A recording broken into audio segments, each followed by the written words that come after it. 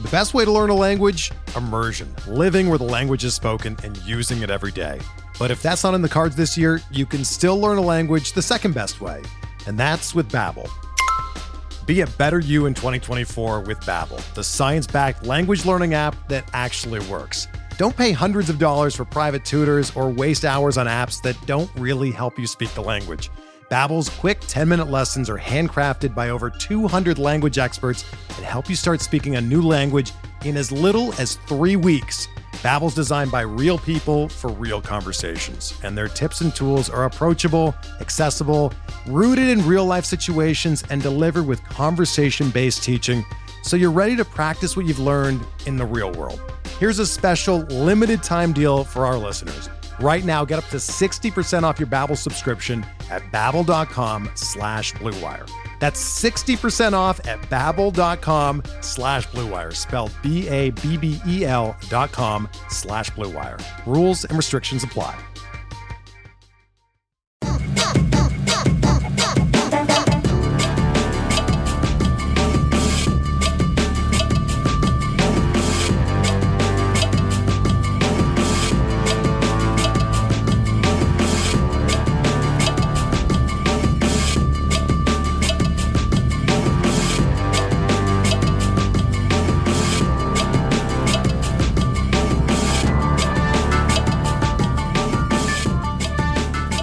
Welcome to the RotoWire Prospect Podcast, sponsored by WynnBET.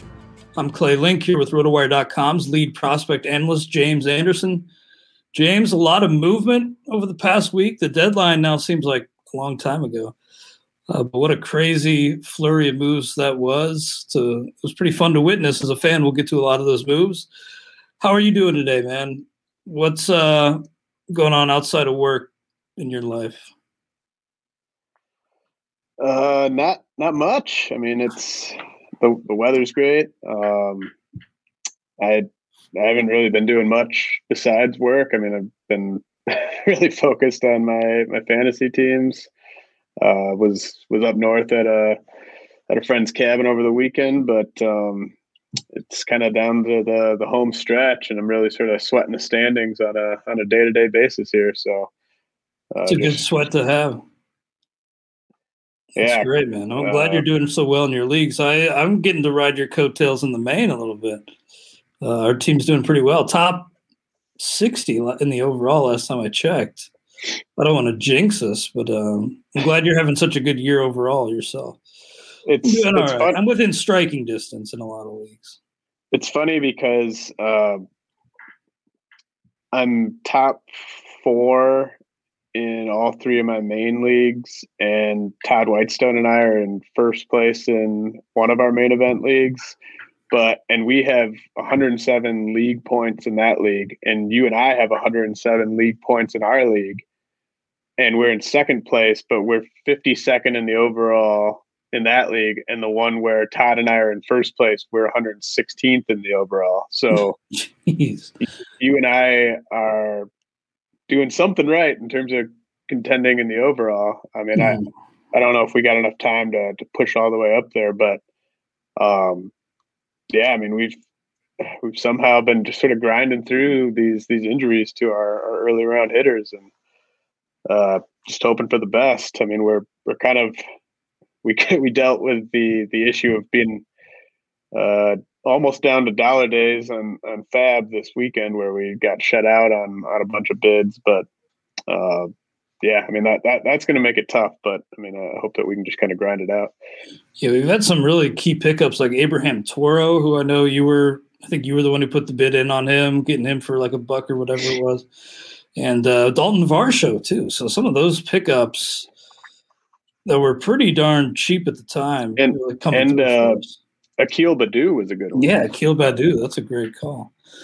Vidal Brujan didn't work out, and I apologize for that. And I did drop Andres Jimenez, too, who I kind of wish we could have picked up this past week. I think we got outbid by like $1, like 3-2, but we could use some bags, and I think he should be up pretty soon, Andres Jimenez. But glad to hear everything's good for you. I know you're busy with work, but outside of work for me, I heard my brother called me today with an urgent report on the the Locks versus what was it? Versus Dipset. Yeah, battle last night. So I'm gonna have to check that out. And I just want to say I've considered myself a documentary film buff, James. But I had never seen, and I'm embarrassed to say I'd never seen Hearts of Darkness, the documentary about the making of Apocalypse Now.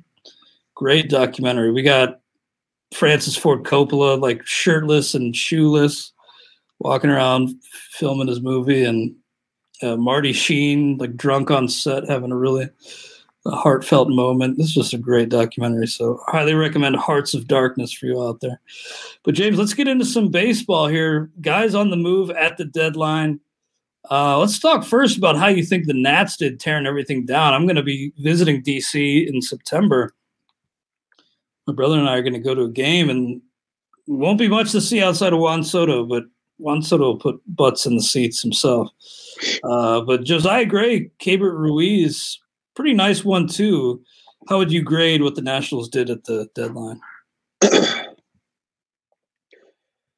I think they did a really solid job. It's depressing a little bit, I guess, if you're a Nats fan, just because you did well on that return, I think. Maybe for fantasy, like, you're not going to wow someone by trading for Josiah Gray or Keibert Ruiz in a dynasty league, but the fact that those guys are probably at the two most coveted big league positions and are big league ready, that was going to trump what the best package most teams could put together for Scherzer and Turner. But I think like kind of the more depressing thing, if I'm a Nats fan, is just you look at that roster, you look at the farm system, even with these nice additions, and I mean it really seems like this is going to be a long road back. It just they're really kind of decimated in terms of high end talent, and that part of that was just the farm system was so weak heading into the trade deadline that even adding those guys, it's still a bottom 10 system probably. And I think they've done solid in some recent drafts, but you don't have to apologize for that when you go win a World Series. But I think they did quite well. And Keibert Ruiz, it's great to see him go to a team where he's going to be the guy going forward long term. I know he's not. They sent him down and everything. But if you got Ruiz in a dynasty league, this is awesome. Even if you have Gray in a dynasty league, I mean, this is pretty nice because the Dodgers just had so much internal pitching depth that Gray was going to get kind of the Tony Gonsolin treatment here for the next year or two if he'd stayed in LA. So, most teams would have a really hard time parting with those two guys in a trade, even when you're getting Scherzer and Turner, just because you got like a combined 13 years of control probably between those two. But they were spare pieces for the Dodgers. So I think it ended up being a win-win, but it's going to be a couple more lean years, I think, in Washington before there's a light at the end of the tunnel. With Keibert Ruiz, I picked him up in the stake league. That is only a one-catcher league, but I just needed some what I was hoping would be a warm body. But he, as you mentioned, was not called up right away, and I think assigned to AAA. I'd imagine we see him for a little bit because I don't really think you play service time games with a catcher like this. But maybe they don't call him up. Who knows? We'll see. And Josiah Gray, I want to throw you an either or. I'm kind of putting you on the spot, James, but these two went in the same week in Fab and the Towers head-to-head, and I got Luis Patino of the Rays for like $1.00, and this guy, Josiah Gray, went for more. So I'm wondering, rest of the season and long term, do you like Luis Patino versus a guy like Josiah Gray? Who'd you rather have? I like Patino, not by a large margin, but I think he's got a higher ceiling, and you know, I mean, I wouldn't judge him by. I know he's had a few rough starts. He did have a really nice outing against the Yankees last week. I mean, I wouldn't judge Patino too harshly on, you know, his overall numbers at the big league level, because, you know, if you want to go look at who my top pitching prospects in the minors are, they're all basically Patino's age or older, and they're not necessarily all that close to the majors, with the exception of Shane Baz. So the fact that he's even made this many starts in the majors before turning 22 and has flashed that potential, you know, he's even with those kind of bloated ERA numbers. I mean, I still think he's pitched pretty well this year. So I'd go Patino, but I mean, that's no slight on Gray. I think Patino's got a really nice future, and I anticipate, you know, if Patino can finish the year healthy, I anticipate having a decent amount of him in redraft leagues next year. Yeah, I like Patino quite a bit. I'm excited about both of those arms, frankly. And after the Yankee outing that you alluded to for Patino, it seemed like on Twitter the hype was building for Patino, and it seems like for good reason. He's, you know, the overall numbers may underwhelm a little bit, but he's flashed some serious upside, Patino. So I'm kind of excited about him. I got him in head-to-head, which, you know, I'll need him in September. It's all about making the postseason, and we'll see how you do in September. You mentioned Shane Baz. You know, they got Waka in there. I guess Archer's on his way back, but do you think the door's still open for Baz to debut this year? Yeah, definitely. I don't necessarily know when it'll be. I mean, as you alluded to, they sort of just seem to have a never-ending supply of guys ready to step into that rotation. But Baz has been really lights out, even after getting the bump up to AAA. And, you know, he could just be – I mean, this is a team that wants to win World Series, right? And he could just be a dynamic, like, 2-inning guy who you use to put out fires in the middle innings in the postseason. They might want to break him in that type of role in September, but, you know, obviously, hopefully we'd like him to either be used as a traditional starter or to follow an opener, or maybe be the second guy in a piggyback situation. I think all three of those are potential possibilities with him, but the Rays are definitely going to want to be careful with his innings. You know, he hasn't thrown a ton this year, but I mean, this is a guy with a very, very risky profile from a health standpoint, just given how hard he throws and how young he is. I think they're going to want to be very careful with him, but he's so electric and so good that I think they are going to want to get him acclimated to be part of that postseason run. We'll mention this later in the show, but I am going to be doing a kind of a mini update to the top 100 or so of the top 400 in a day or two, and I've already started working on that. Baz is going to be a top 3 pitching prospect. Sort of the rough draft I have right now is Grayson Rodriguez, Max Meyer, and Shane Baz back to back in the low or in the high 30s. And, you know, I wouldn't be that surprised if Baz entered next year as the top pitching prospect in the game, depending on how he looks down the stretch here. Yeah, I hated to see the news about Tyler Glass now, and that's tough. But Baz, I think, could have a bright future there, and also a part of that trade with Glass now, of course. Now with the Nats getting Josiah Gray and Keibert Ruiz, is kind of like the big two in that Scherzer-Turner deal. I initially was like, yeah, not bad, but then I saw what the Twins got for just Berríos, and, you know, Turner's got another year beyond this year, so he's not just a rental. It almost felt like the return for Berríos, was on par with what the Nats got for Scherzer and Turner. Would you agree with that, or am I a little off base there?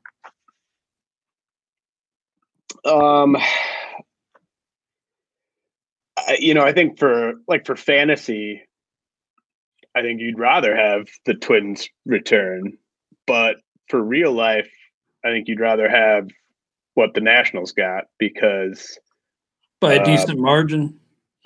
I mean, it just seemed rather close to me. And I mean, here's the thing: like, big league teams care so much about catchers and starting pitchers, but really, like, catchers like Ruiz are just the absolute, like, pinnacle in terms of assets in a trade like this. So to get a catcher who's big league ready, who has shown the type of offensive upside that Ruiz has shown at AAA this year, who's going to be able to be a solid defensive catcher, like, that's going to dwarf most deals out there, most prospect packages out there. Like, I think, like, Keibert Ruiz, like, I think you have a case that he's like a top 15 real life prospect in the game, and he's nowhere near that for fantasy. But you know, in fantasy, we want guys like Austin Martin, guys who are gonna maybe have multi-position eligibility, gonna play every day, gonna possibly be 5 category guys. Like, you'd much rather have Austin Martin than Ruiz in fantasy, but I think it's just that catcher tax in real life, it's very real. And I also think, you know, Simeon Woods Richardson was a guy who I had ranked ahead of Josiah Gray for most of the season, but Wood Richardson has really just kind of, like, something's off with him right now, and I don't really know what it is, but he's just been really bad over his last, like, 10 starts or so, and he was absolutely excellent over his first, 8 starts. So I think you look at that, and you look at the fact that Gray is up. Like, it's not like you have to wait for him to go, like, fix whatever's ailing Woods Richardson and then go to AAA. Like, Gray's ready. Gray's big league ready. So you get a big league, like, number 3 starter, and you get a big league ready catcher who could be a plus offensive contributor and a solid defensive contributor. I think that from a real life standpoint, I think pretty much every team would take the package the Nats got. But that's really more just about the proximity aspect and just how much that matters to big league clubs. And it really does kind of showcase the difference between real life prospect value and dynasty prospect value. Yeah, that's really interesting. You're right about the real life catching tax.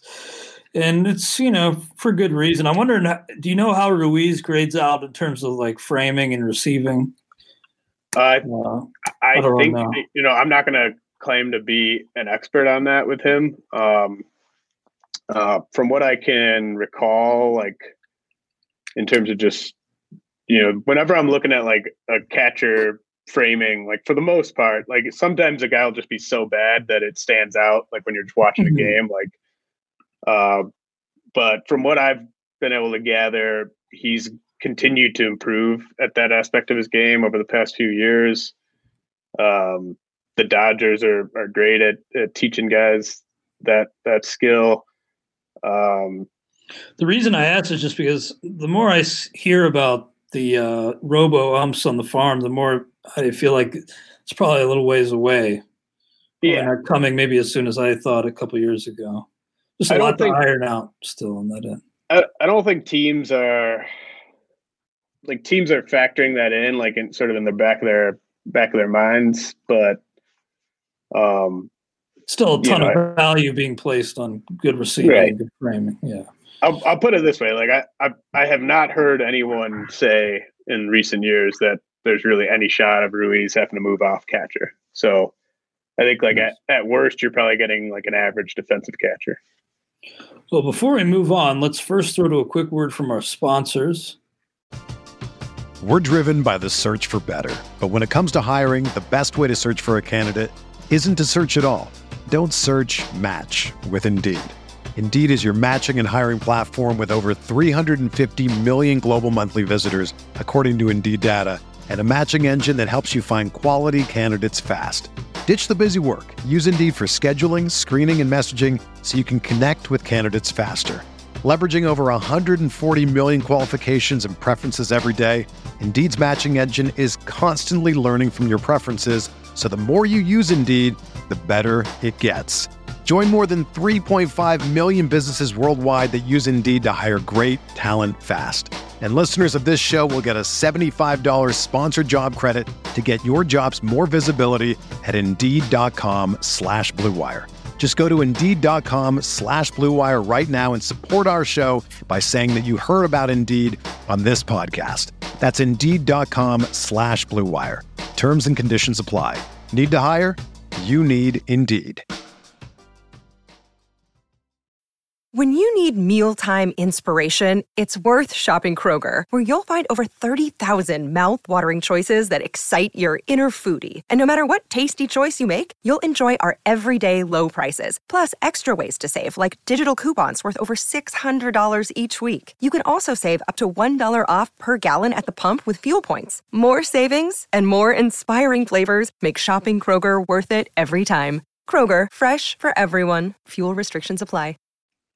And now we're back on the RotoWire Prospect Podcast, sponsored by WynnBET.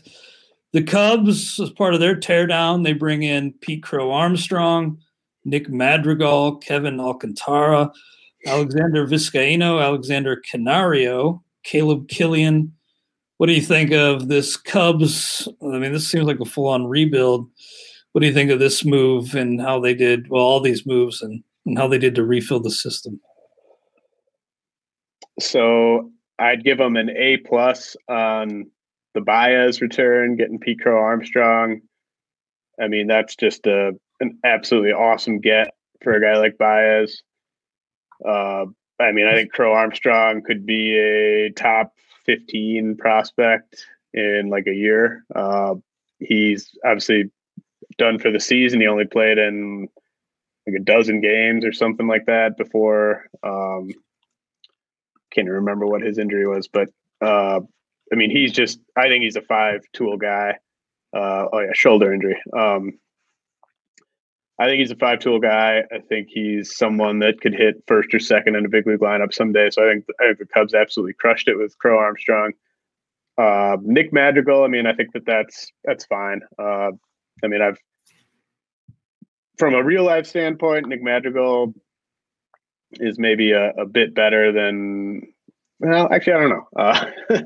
He's just such a tough guy to value, but I think getting a guy like that who has proven that he's a very legitimate 300 or better hitter, and he's obviously big league ready. The Cubs don't mind that he's hurt right now, whereas the White Sox aren't trading Madrigal if he's healthy, but the White Sox want to win the World Series before there's a potential lockout. So, I applaud the White Sox for being willing to trade a guy like that. I think the Cubs did fine in the Kimbrel deal. The Rizzo deal, I think they did solid. I mean, I think that's just kind of a big gamble on Kevin Alcantara, but he's got a ton of upside and he's had a strong start to the year. Alexander Vizcaino, he's someone that I was really high on before the year, and he's dealt with some injuries, and he hasn't performed very well in a small sample. Since those injuries, I've actually moved on from Vizcaino in some dynasty leagues just because, I mean, with a pitching prospect who's not all that close to the majors and has some relief risk and has been hurt and has not been performing, I think you got to be willing to move on from those guys in dynasty. The one where I didn't like the return for Chris Bryant, Canario, he's got as much raw power as almost anyone in the minors. But I think the reason why the Giants had no problem moving on from him is because he already had to be added to the 40-man roster, and he's nowhere close to big league ready. So you're going to have to carry Canario on your 40-man for the next 2 years. And maybe if you're lucky, he's ready then. So I just don't think that that's all that great of a use of a 40-man spot. But if you're rebuilding, I guess you can kind of deal with it. But I mean, the strikeouts are always going to be a huge issue with him. The raw power is massive. I mean, maybe he could be a Jorge Soler type of guy, but I just don't love that. And then Killian, I mean, the numbers look great. The stuff is probably not as good as the numbers. So maybe you get a fourth or fifth starter with him. But I mean, I think the reason that haul was worse than the haul for the other guys is just because of the amount of money that Bryant's owed over the rest of the season. But I think the Bryant return was the worst return. But I think given that they did so well for Baez, they did pretty well for Kimbrel, they did solid for Rizzo. I mean, I think they did a really nice job on the whole. Just getting a guy like Pete Crow Armstrong into your system who you can really kind of pencil in as like a future high-end everyday player for you. And his timeline lines up pretty well with a lot of their other high-end offensive players like Reginald Preciado, Ed Howard, guys like that. I mean, Brendan Davis will probably be ready sometime next year, but Christian Hernandez, guys like that. I mean, that he kind of lines up with that timeline. So I think just getting Crow Armstrong makes this a massive win for the Cubs. Nice. Yeah, not a lot of players, in this group who you think about stashing for this year. It's not really stashing season at all anymore. Hardly. I mean, it's kind of sad, but minor leagues wrap up after this month, and no roster expansion too. I think rosters stay at 26 all year, right? Maybe they go to 27, but not really stashing season. But I do want to ask you, were you in on Rafael Ortega? He's a guy who, with the trades from the Cubs, playing time opens up. I added him in one league after that 3-homer game, but do you think this is just a flash in the pan? 30-year-old. I mean, I think tried to add him in a few places over the weekend, was unsuccessful. That 3-homer game definitely put him in a price range I wasn't willing to go in NFBC leagues, but I was surprised I got him. I got him in the FSGA league where I'm second, trying to track down our buddies at the NFBC, Greg and Tom. So I'm a little invested in Rafael Ortega now. I think it's a good, you just ride the hot bat, ride the guy who's playing every day. A little bit of power, a little bit of speed. I mean, I was trying to get him, but I wasn't. I think you've probably already seen his best production, so I wasn't going to go crazy for him. Absolutely. Now, for the Rangers with their rebuild, behind Spencer Howard, I don't recognize a lot of these names. I do recognize Kevin Gowdy, but this doesn't seem like a great influx on paper. Am I wrong in that? Do you like the return for Texas? I don't like it that much. I mean, it was originally reported that Everson Pereira was going to be in the deal, and that not happening made it less exciting. I mean, he's a guy that you could really dream on, who's having a breakout year, and he actually just got bumped up to high A. He was at low A for like a couple of weeks, and he started in the Florida Complex League. So Pereira's already on his third level this year in about a month. So him not being in the deal after it was reported that he was in the deal is disappointing. Josh Smith is a guy who I've been high on for a while, and Clay, he's the type of guy that you would make fun of me for being high on because he's a second base owner. He's a second baseman who is a little old. He's going to turn 24 here shortly. But I mean, statistically, he just absolutely pops, and he's definitely been old for his levels, but the pandemic kind of played a role in that, right? Like, I mean, he would have opened at high A this year, or maybe at low A, but he would have opened in a full season league last year had there not been the pandemic. And so he's kind of making up for lost time, but everywhere this guy goes, he just tears it up. He's never hit worse than 320 at a level. He's never been worse than 60% better than league average at a level. He's pretty much had walk rates over 12% at every stop prior to this trade. And so I mean, I'm really into what he could do as a, like a number 2 hitter, maybe if he were to max out. But, it wouldn't surprise me also if he gets bumped up to AA and maybe hits a bit of a wall where these crazy eye-popping stats just tail off in a hurry once he gets bumped up to AA or AAA. So that's why he was available. I mean, the Yankees were like, let's cash this guy out now while his statistics look so pristine, rather than risk his trade value kind of cratering after we bump him up to AA. But I do like Josh Smith. Ezekiel Duran is kind of he's toolsy. He's a little bit like Canario, where he has to be added to the 40-man roster. Canario is already on the 40-man, but Duran has to be added to the 40-man after this season, and he's not particularly close to the majors. He's probably going to open next year at AA, and he's struck out a lot at certain stops. So just having that guy who's taken up a 40-man spot and isn't all that close to the majors, that's not something the Yankees really wanted to deal with. So, I mean, it wasn't that hard to pry him loose from them. And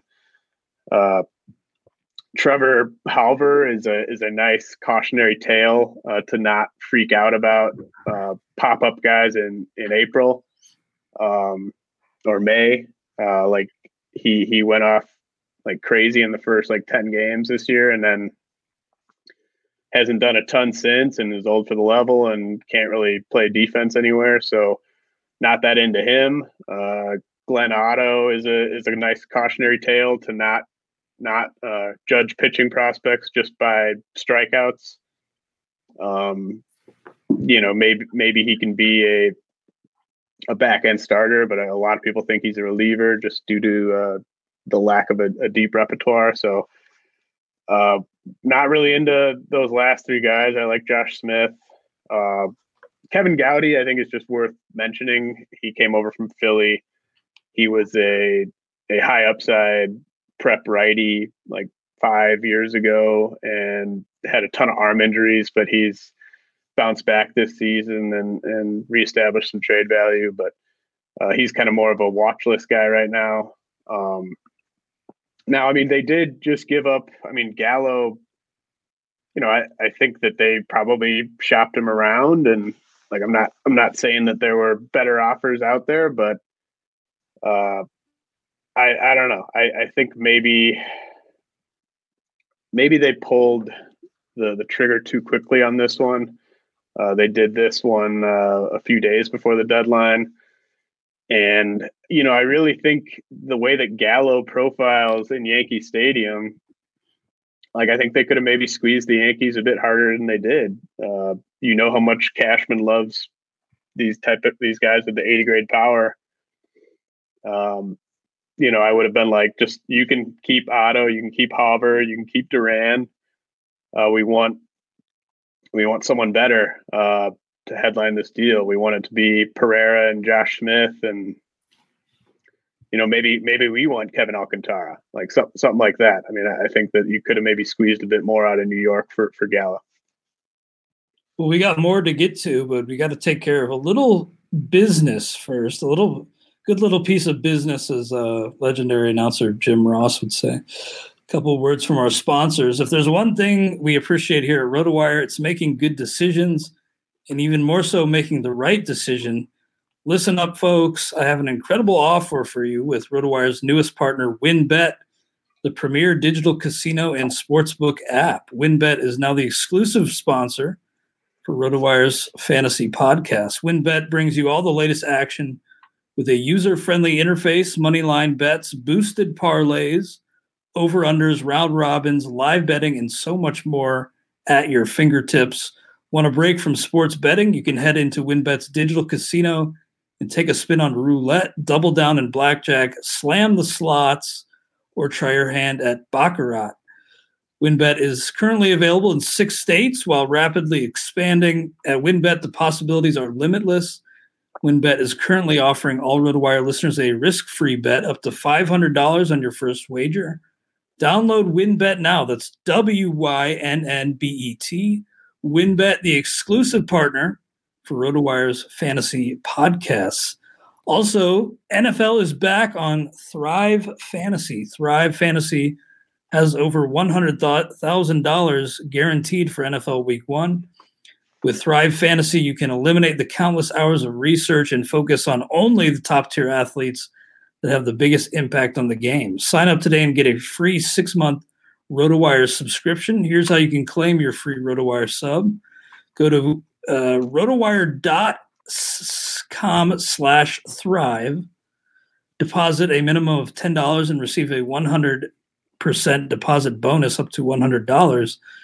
Then play your first paid contest and receive a free 6-month RotoWire subscription.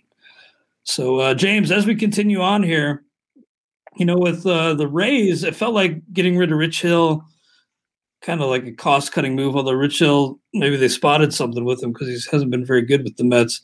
But with him and Diego Castillo, kind of felt like cost-cutting measures. But did they actually get a decent prospect back for Diego Castillo, the Rays?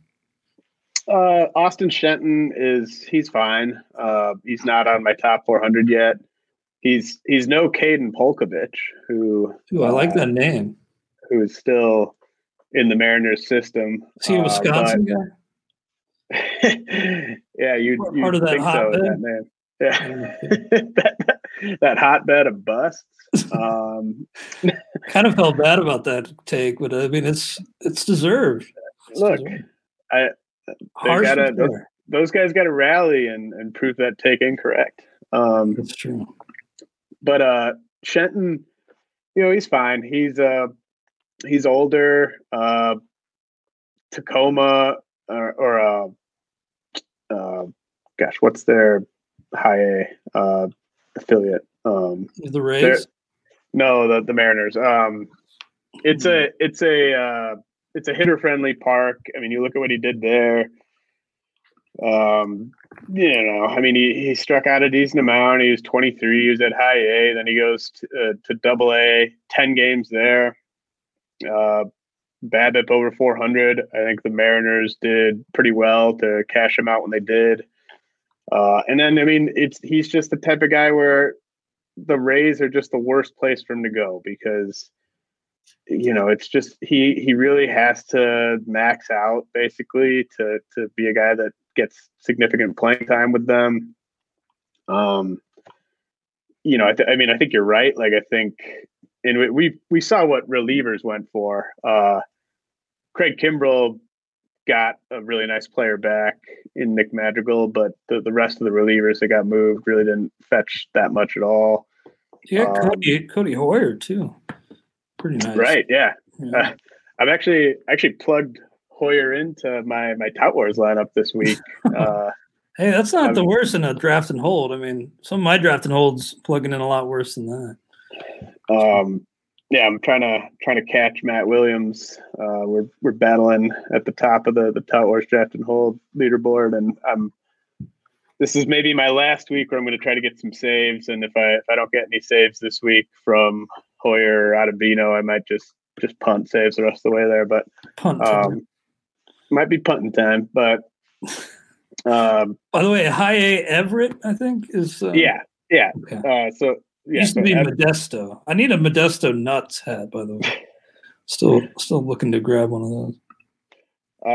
But Everett's a pretty hitter friendly park, and I mean Shenton's fine. He doesn't, like I mentioned, Polkovich. Polkovich is rocking a 41% hard hit rate, and Shenton's rocking a 30% hard hit rate, and Shenton's older, and so I think people are maybe getting a little too excited on him. So I kind of wanted to mention that. The trade that maybe took me by the most surprise that the Rays made, not because they traded for Jordan Luplow. I mean, he's a classic Rays platoon guy. He mashes lefties. But Peyton Battenfield was a guy who I think I'd put inside my top 200 on the last update, and I'm kind of a little bit second guessing that ranking, just based on the fact that the Rays were willing to part with him for Luplow. Battenfield is a big time strike thrower. He's, statistically, he stacks up with almost any pitching prospect in the minors this year. I know he's old and he's almost 24. He's only made 7 appearances at Double-A, but I was pretty high on Battenfield. So the fact that they traded him for Luplow was a little surprising to me. So I'm kind of interested to see how he does in his new org. Luplow's a classic Rays guy. I'm sure he'll help them down the stretch. So, they might just be thinking, hey, like, we've got so many pitchers. We don't know what to do with all of them. And this guy is not going to help us this year. Luplow will help us this year. So, maybe it ends up working out for both sides, but that was one of the more surprising deals at the deadline, because I thought Battenfield was someone that they might want to hang on to. They're not on our rundown, but I have to ask about the Colorado Rockies not trading Trevor Story, because given some of the other returns, it's hard to imagine they didn't have a better option on the table than just receiving a comp pick once he signs with another team. Maybe it was like they got gun shy after the backlash to the Arenado deal. It's just hard to fathom. I mean, hard to make any sense of that move to stand pat on Trevor Story. I picture like the Rockies front office, like the phones ringing and like no one being there to pick up the phones. Out to lunch completely. Yeah, it's just, I don't know, man.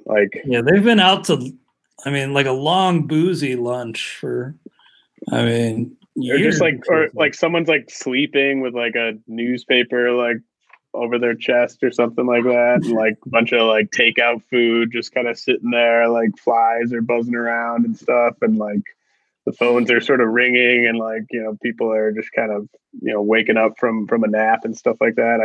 I don't really know. It's kind of seems like maybe this is overthinking it, but it kind of seems like I don't really imagine this went into it, but it kind of like a spiteful thing to do to Story, like, because you attach that draft pick compensation to him, you probably dings his market value a little bit. I don't know. Totally.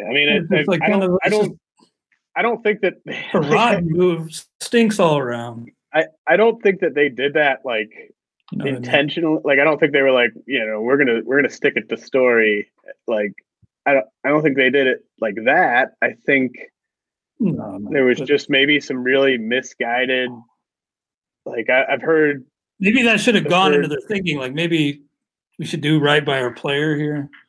If we're going to leave him. I think it was maybe a little bit of like, you better get this level prospect if you're going to trade our best player, because then fans aren't going to want to come see us suck for the next 2 months. Like, I don't know. They put more stock into like,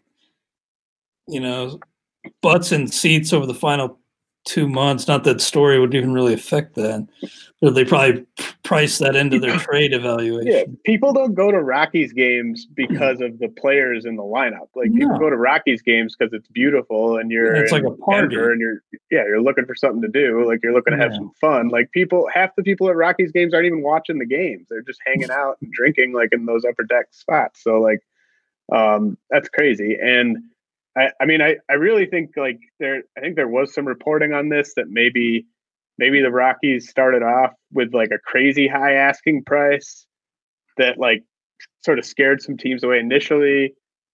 And then by the time that they sort of were willing to lower it, you had teams sort of making other moves. You had, the Brewers go get Eduardo Escobar. The Dodgers are like, well, we'll just get Trey Turner because he's better than Trevor Story. And by the time that they had sort of priced the return appropriately, they might not have had a buyer for him. And I mean, you saw what the Cubs had to settle for Chris Bryant. Honestly, I might rather have the comp pick than what the Cubs got for Bryant. So, I think that they probably just misjudged the market in initial talks with these teams, and they're probably not a very easy team to do business with right now, especially during the season. So, I mean, it's very disappointing if you're a Rockies fan, of course, but I mean, none of us are really surprised that it went this way, and we'll see. We'll see what ends up happening on the open market with him. Yeah, just more so like another crappy byproduct of their crappy moves. But yeah, you just hate to see them not do right by the player. He just was left confused, as he said. Didn't have any idea what was going on. And now, I can imagine he loses money because of that deal to not trade him, because he will have that draft pick compensation attached to him in free agency. I would love to know, I don't know if we ever will know for sure, but which team it was that wanted to put Story in center field. Maybe that was the Dodgers. I don't know. I think maybe the Reds. I think it was the Giants, maybe. Okay, that makes some sense. But it's just hard to believe that didn't go anywhere. But anyway, Diamondbacks felt like they had more to do, but I guess they really didn't have a lot that was all that appealing on the market. They did trade Eduardo Escobar. Were you bummed that the Brewers had to part with the prospect they did have to part with to get him? No, I think, Alberto Cyprian is the main guy that they gave up, just at least for fantasy. And usually at the deadline, like one or two interesting Dominican Summer League guys or complex league guys get moved, and it's just kind of like, what, that team must have saw something in that guy. So Cyprian's just a guy that I think you should just keep an eye on. We'll see how he does over the rest of the season, but I mean, he has really stellar numbers early in the DSL. So just a guy to monitor in deep leagues. In the Phillies, they bring in Hans Kraus as part of that deal with Texas. So I remember I had Hans Kraus rostered on a dynasty league or two, maybe an RDI. Seems like the star has fallen a little bit. It never was all that high, but do you think this is a decent buy on Kraus for the Phillies? I think it was a decent buy on Howard by the Rangers, because I think now the Rangers don't have much track record of developing pitching prospects. Howard obviously no longer prospect eligible, but I mean, he's still basically a pitching prospect. I think just getting him out of Philly, I think, I've been with Howard, there's a few guys where like they just seem like different pitchers from like when we saw him in like 2019. Like Spencer Howard just looked like a future frontline pitcher in the Arizona Fall League when we saw him. And he just hasn't been anywhere close to that. Been really reliant on his fastball, despite having all these off-speed pitches that just look really nasty back in the AFL. And so I think hopefully a change of scenery, maybe, different sort of philosophy in terms of how he's getting developed could really help Spencer Howard. Hans Kraus, I just wanted to mention as, he used to be I don't think I ever had him number one in the Rangers system. I think he was, by some outlets, the number one Rangers prospect a while ago, and I'm pretty sure he's a reliever at this point. So just wanted to mention that. But if you're holding on to Spencer Howard shares in Dynasty, I think you have to be happy that he's on to a different organization that is going to sort of put his development first rather than winning ball games first. Because I think he was sort of the fact that the Phillies are kind of like the NL Angels, where they just are trying to win so badly in the short term that like a guy like Spencer Howard, I think, just got jerked around so much that it was just really nice to see him get out of there. So I'm not saying that the stuff has to kind of return to where it was for him to kind of still make good on that upside. But I'm still happy that he's in a different organization. Speaking of jerking around, by the way, did you see that Senzel's going back to short? How hilarious is that? Just insane that they crazy, man. I mean, that guy's development.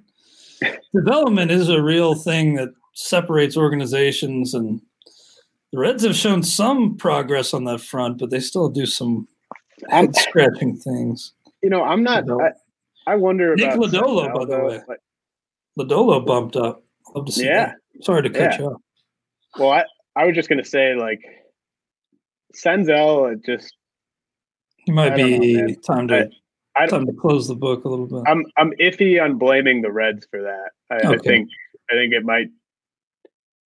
I mean, they did him no favors anyway. That's true. And I mean, the injuries and missed time have definitely contributed. But I mean, he was a guy with makeup concerns dating back to high A, double A. I didn't really know that. Yeah, I've never really heard those. Never heard that.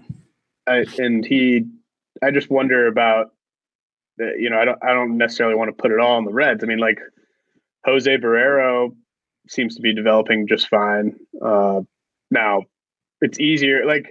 The Reds did him absolutely no favors. You're totally right, because his two best positions were third base and second base, and they were just nope, we're not gonna let you play there. Nah, we're good on those spots. But those spots aren't a need at the big league level. Yeah, right. That's crazy. But yeah, I did enjoy seeing Nick Lodolo bumped up. But as we wrap things up here, James, I know you're doing a first-year player draft mock. Can you tell us a little bit about what you're doing there? Yeah, Jesse Roach, who you should all be following if you're not, over at Baseball Prospectus, set up a really stacked group of prospect analysts to do a 15-team first-year player draft mock. A lot of people you'd recognize, a lot of friends of the show, like Chris Welsh, Jeff Ponce, Ray Butler, Chris Clegg, Eric Cross, Eddie Almager, Matt Eddy, Brett Sayre, Shelley Verstraete, Chris Blessing, Michael Halpern, Ben Wilson, Chris Crawford. I think that's everyone. I mean, just really a loaded group of smart prospect analysts, and we're doing now we're not including international guys because they're not going to sign until January, I think. So we don't even know who's exactly going to sign. So I think it's smart to not include the international side there. And then it's also just a tough market to really research and kind of figure out right now. So it's just players from this past draft. And I was picking fifth, and I got my number 2 guy. I got Henry Davis with the 5th pick. And Henry Davis actually went yard in his first pro game, albeit in the complex league. But Jordan Lawler went first to Chris Welsh, then Marcelo Mayer, Khalil Watson, Jack Leiter. So I got Davis at 5, which I was really stoked about. I think I tweeted out a link a couple days ago. So if you want to see the full board, you can go to my Twitter page. But I also...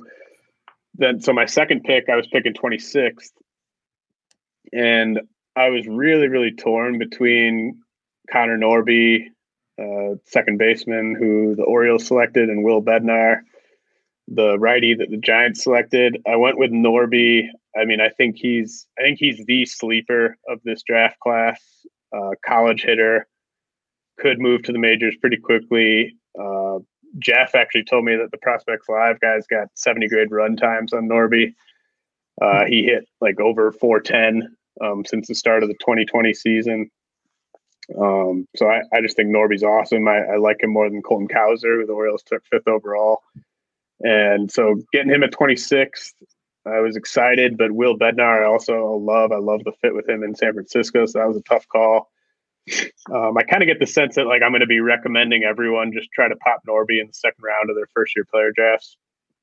If that's possible, of course, you could go out and just rake, and then maybe the price gets a bit higher. But then with my third pick, at pick 35, I took Jackson Merrill, the infielder the Padres took in the first round. So I'm pretty pumped about how this is going.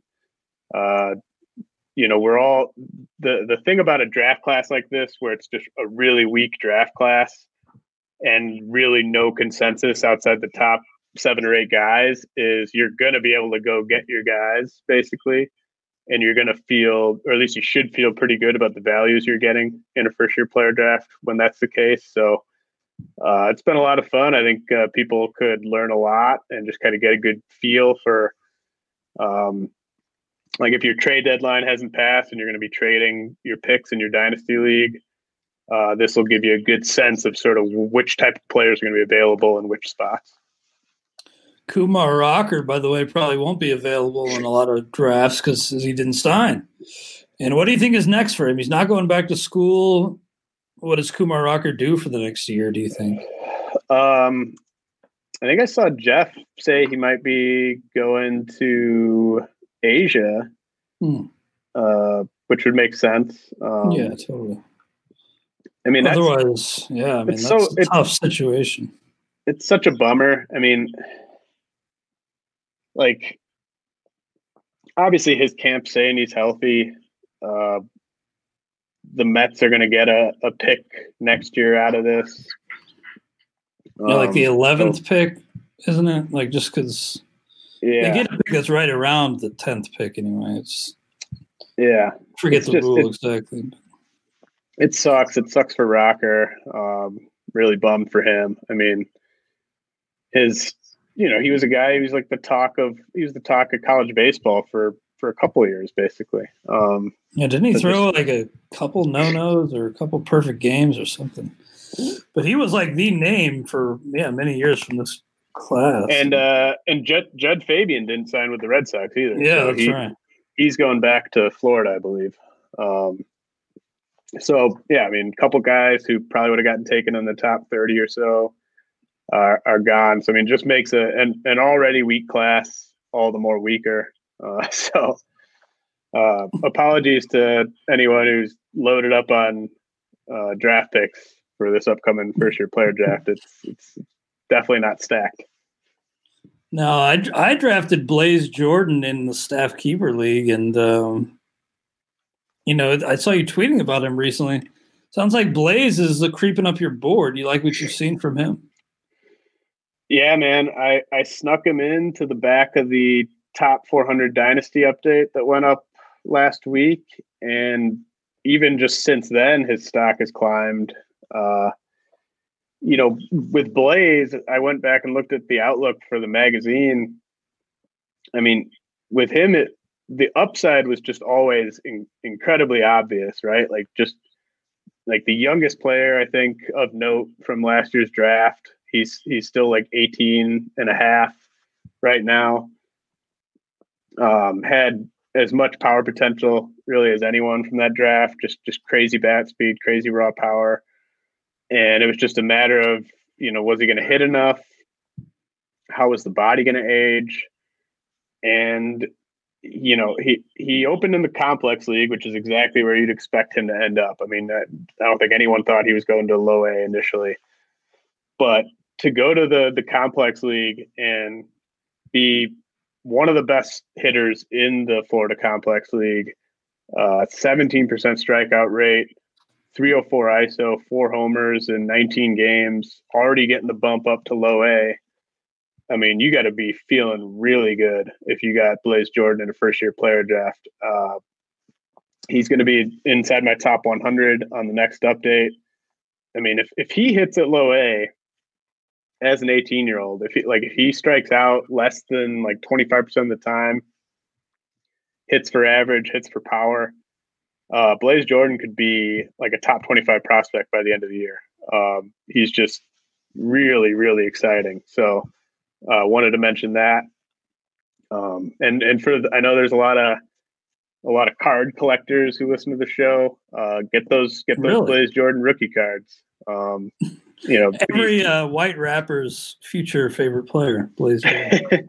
Well, like Jason Dominguez was going to be just a big time card, right? Like, because it's the Yankees. It's like this super hyped up phenom. Blaze Jordan, kind of the same thing. Like, he was a YouTube sensation back when he was 15. His first name's Blaze. He's a Red Sox prospect. Like, if this guy puts up crazy stats in the lower levels of the minors, I mean, his stock's just gonna explode. Yeah, I see those maybe replacing like the throwback Nuggets jerseys in New England among like 17, 18-year-old white rappers. James, anything else before we pick our walk-up songs for the week? Yeah, I just wanted to mention and shouts to the Young Bat Company for kind of alerting me to this. I originally excluded Patrick Sandoval from my top 400 Dynasty update.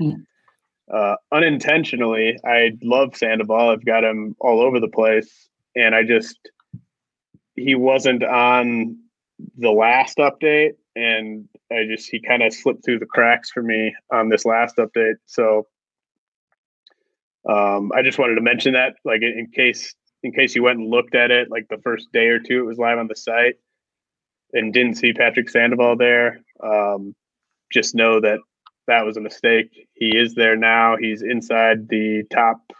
I am at 169 right now. So wow, I'm a big Patrick Sandoval guy. So I just wanted to mention that oversight. And then, as I alluded to, I'm basically going to release an update of the top 100. It's not going to be a full top 400 update, but an update to the top 100 prospects as soon as Wander Franco graduates. Kellenick's already graduated, but I felt it'd be fitting to kind of adjust that top 100 or so once those two big stars have graduated. Nice. Appreciate that heads up on those two items, and appreciate all the insight as always. Why don't you pick the walk-up song first this week, James? What you got? So I'm going to do Public Enemy, Welcome to the Terrordome. Nice. That's a classic. I think, Public Enemy, I think probably has had the most sort of positive social impact of any hip hop rapper or group, probably.